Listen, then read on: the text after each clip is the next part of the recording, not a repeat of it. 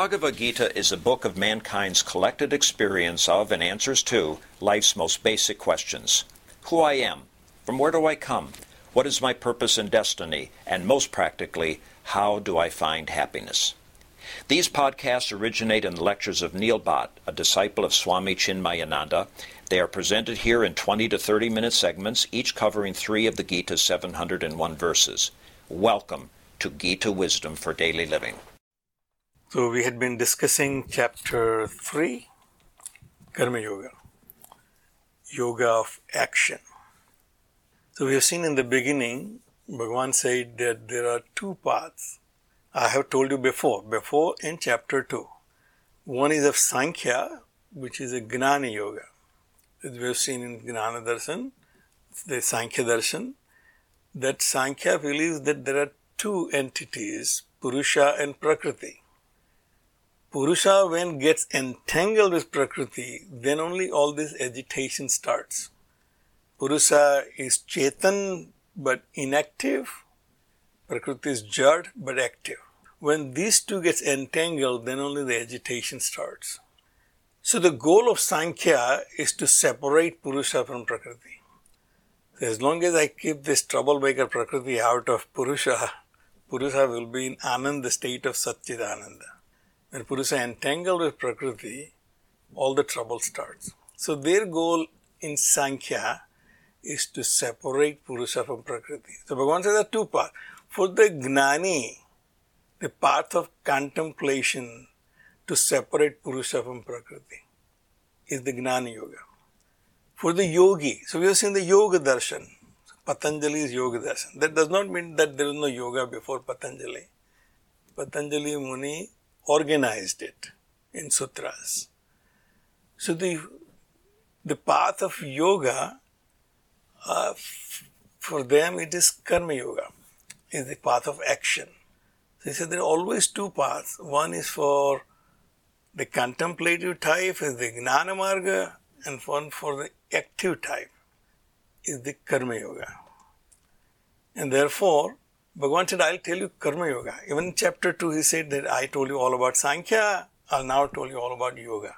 And then when Arjuna asked the question in the beginning, he said, I'm confused. Bhagavan said, I've already told you. There are 2 paths. One is for the Gnanis who want to pursue the path of contemplation, and one is for the man of action, the Karma Yoga. And then in the essence, Bhagavan told Arjuna that to achieve your supreme goal of unbroken happiness or ultimate bliss, you should constantly perform actions without attachment. That was basically the conclusion of all the discussion about which actions are binding, which actions are not binding. But the conclusion in verse 19 we have seen is Asakta satatam karyam karma samachara. Asakta is the operative word, that without attachment. So here the antidote for all the agitation is unattachment. And that unattachment is what we find it very difficult to achieve. So the verses which we are reviewing now, from verses 27 to 30, actually deals with that issue. That why we cannot achieve unattachment with ease or without any difficulty. So the first thing is that it's our misunderstanding about how these actions work in this Prakriti. We tend to believe that the people act and they get results. And this is how the activities work. And Bhagavan said that that's not really true. If you analyze it, you will find that Prakrutehe kriyamanani gunaihi karmani sarvasaha. All actions are performed by the gunas in the Prakriti. There are no actions which are devoid of gunas of Prakriti. And we have seen that Prakriti has 3 basic ingredients, Sattva, Rajas and Tamas. Anything in Prakriti, if we see, is defined by the Sattva, Rajas and Tamas, these gunas. These gunas are creating all activities. Ahankara vimudhatma karta aham iti manyate. But one who is not aware of his own self. Now here the words are pretty harsh from our perspective. You say ahankara vimudhatma, like a fool who does not. But that's not the connotation here. In a normal day-to-day language, we use these words in a very different manner and a connotation. But here it simply says vimudhatma, the one who is not aware of his own self. One who is deluded about his own self, he thinks that aham karta. He thinks that I am the doer. Ahankara vimudhatma. This delusion of mine came from me not identifying with my true self, but identifying with this limited individual which I consider myself, this body, mind and intellect, and now I think I am the doer. Aham kartruti ahankar, as we have learned in Tattva. This sense of doership is creating this delusion that this is me, the limited being, and I am the doer of all these activities. Completely forgetting that the activities are happening because of the gunas in the Prakriti. So we have seen in Prakriti, everything has corresponding objects. So we have seen in Tattva Bodh, there are 5 great elements. We learn Bhumi, Apaha, Analaha, Vayu, Kham. That earth, water, fire, air, and space. There are corresponding sense objects, which will be Sabda, Sparsa, Rupa, Rasa, and Gandha. These are in reverse order. So if you have all the 5 objects in the grossest element, so Bhumi has all the 5. Sabda, Sparsa, Rupa, Rasa, and Gandha. In earth you find all 5 of them. Apaha, in water you find only 4. Sabda, Sparsa, Rupa and Rasa, you don't find Gandha in water, pure water. Analaha you find only 3. Fire you find only 3. Sabda, Sparsa and Rupa. There is no Rasa and Gandha in fire. Okay. And then Vayu you have only 2, which is Sabda and Sparsha. And space only 1, Shabda. So then in reverse order, if you have all the 5 sense objects with the grossest element, if you have only one, it is the subtlest, which is space is the subtlest, earth is the grossest. And then we have 5 corresponding senses.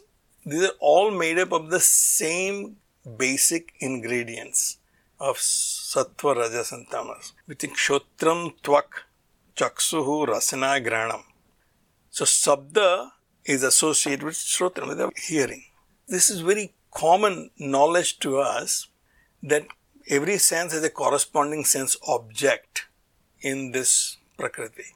Only when these two come together, there will be activity. If my sense of hearing is active and there is object of sound, then only I will hear sound. So this sensation which I am receiving from the world outside are because I have the senses. The senses can only receive the sensation from corresponding object only. And therefore this activity is literally taking place between my sense and a corresponding sense object in the world outside. Neither mind is involved, nor myself is involved in. So the activity is taking place among the gunas of the Prakriti. My senses are made up of the same 3 gunas. Sense objects are made up of the same 3 gunas. And this exchange continues. But I think because now I am associated or identified with my own mind, I tend to think that this sensation which is occurring in my mind is my doing. The impressions which is gathered from the sensation, which creates desires and then activity, as we know, that all I consider to be my doing, whereas Bhagavan said that if you start thinking about the actual happening which is only happening among the gunas of the Prakriti, then you will not get attached to it as you're attached to it right now.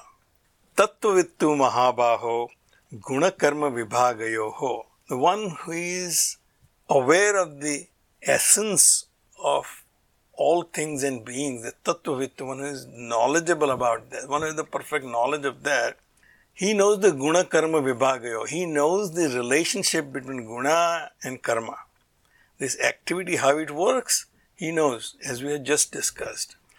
Guna guneshu vartantaha iti matva na sajjate. He clearly sees as an observer that these sensations are occurring because of the qualities of my senses and the qualities of the objects outside. These sensations are now creating perceptions in my mind. This perception will then create my conception of that object. This is how the world works.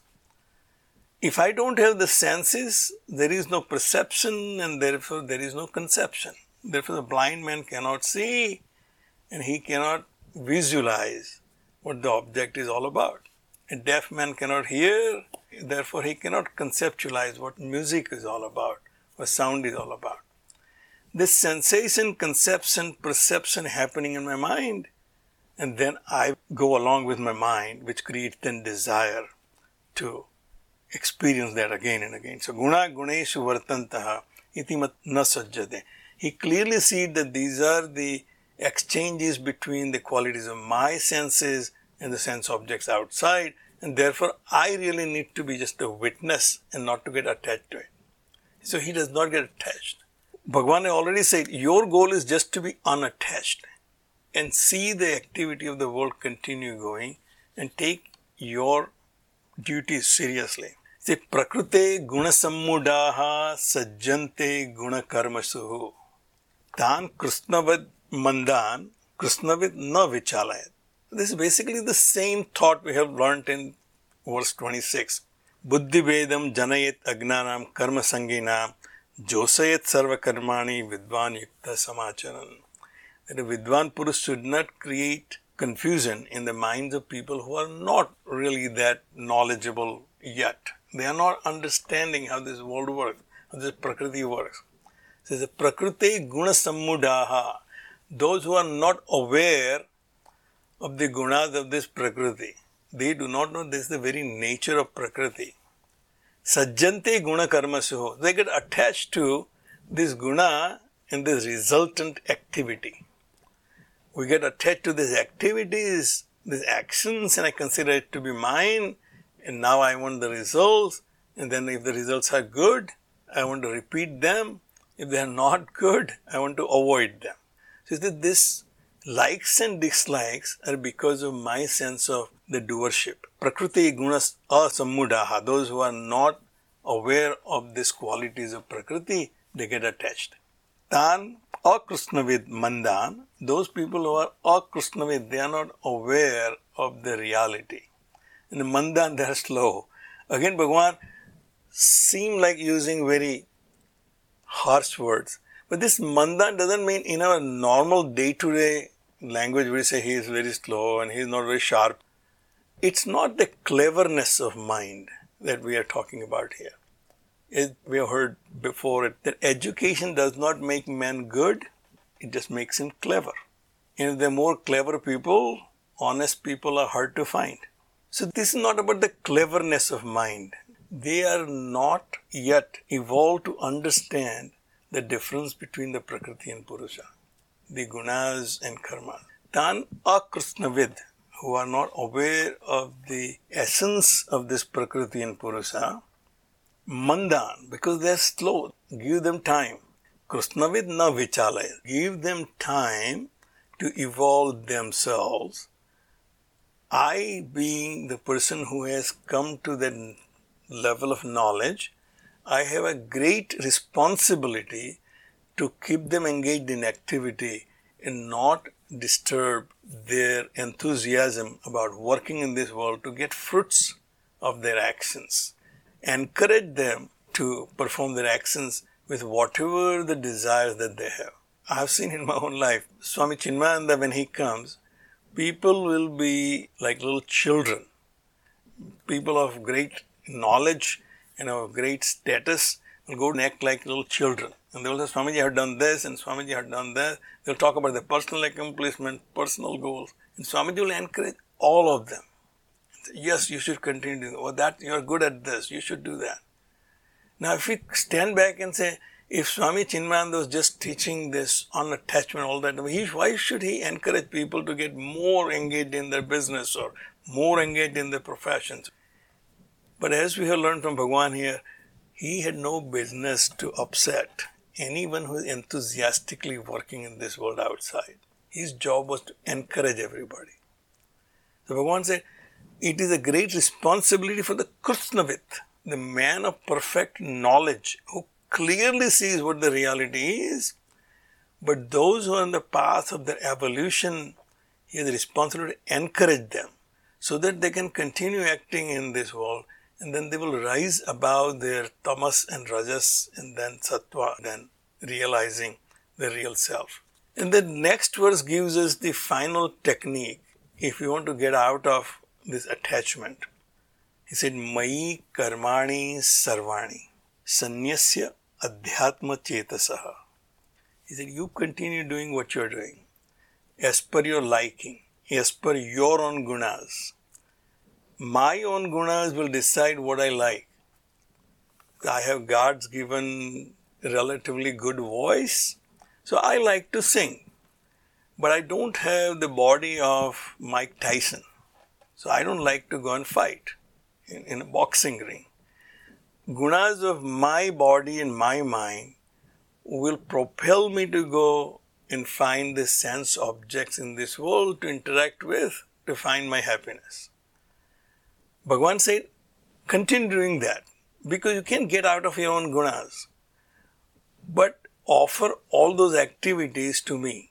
Just make me in charge of all those activities. Mayi karmani sanyasya. Sarvani, he said, all actions, your liking, your disliking, you're forced to do, you are doing it on your own accord, offer all of them to me. Let me take care of them. And what you do is, adhyatma chetasaha, constantly focus on yourself. You contemplate while you are doing it, who is doing it, who is enabling me to do it, what makes it possible for me to do it. This coronavirus has opened our eyes how our system works. One sector closes down, it affects all the other sectors. We can go to the offices, we can meet people, we can do what we normally used to do, and our life is completely disrupted. Now I come to understand that what I was doing was I was dependent on so many people doing so many things. He said, you constantly churn on that idea that you have a very little ability or authority to do any action.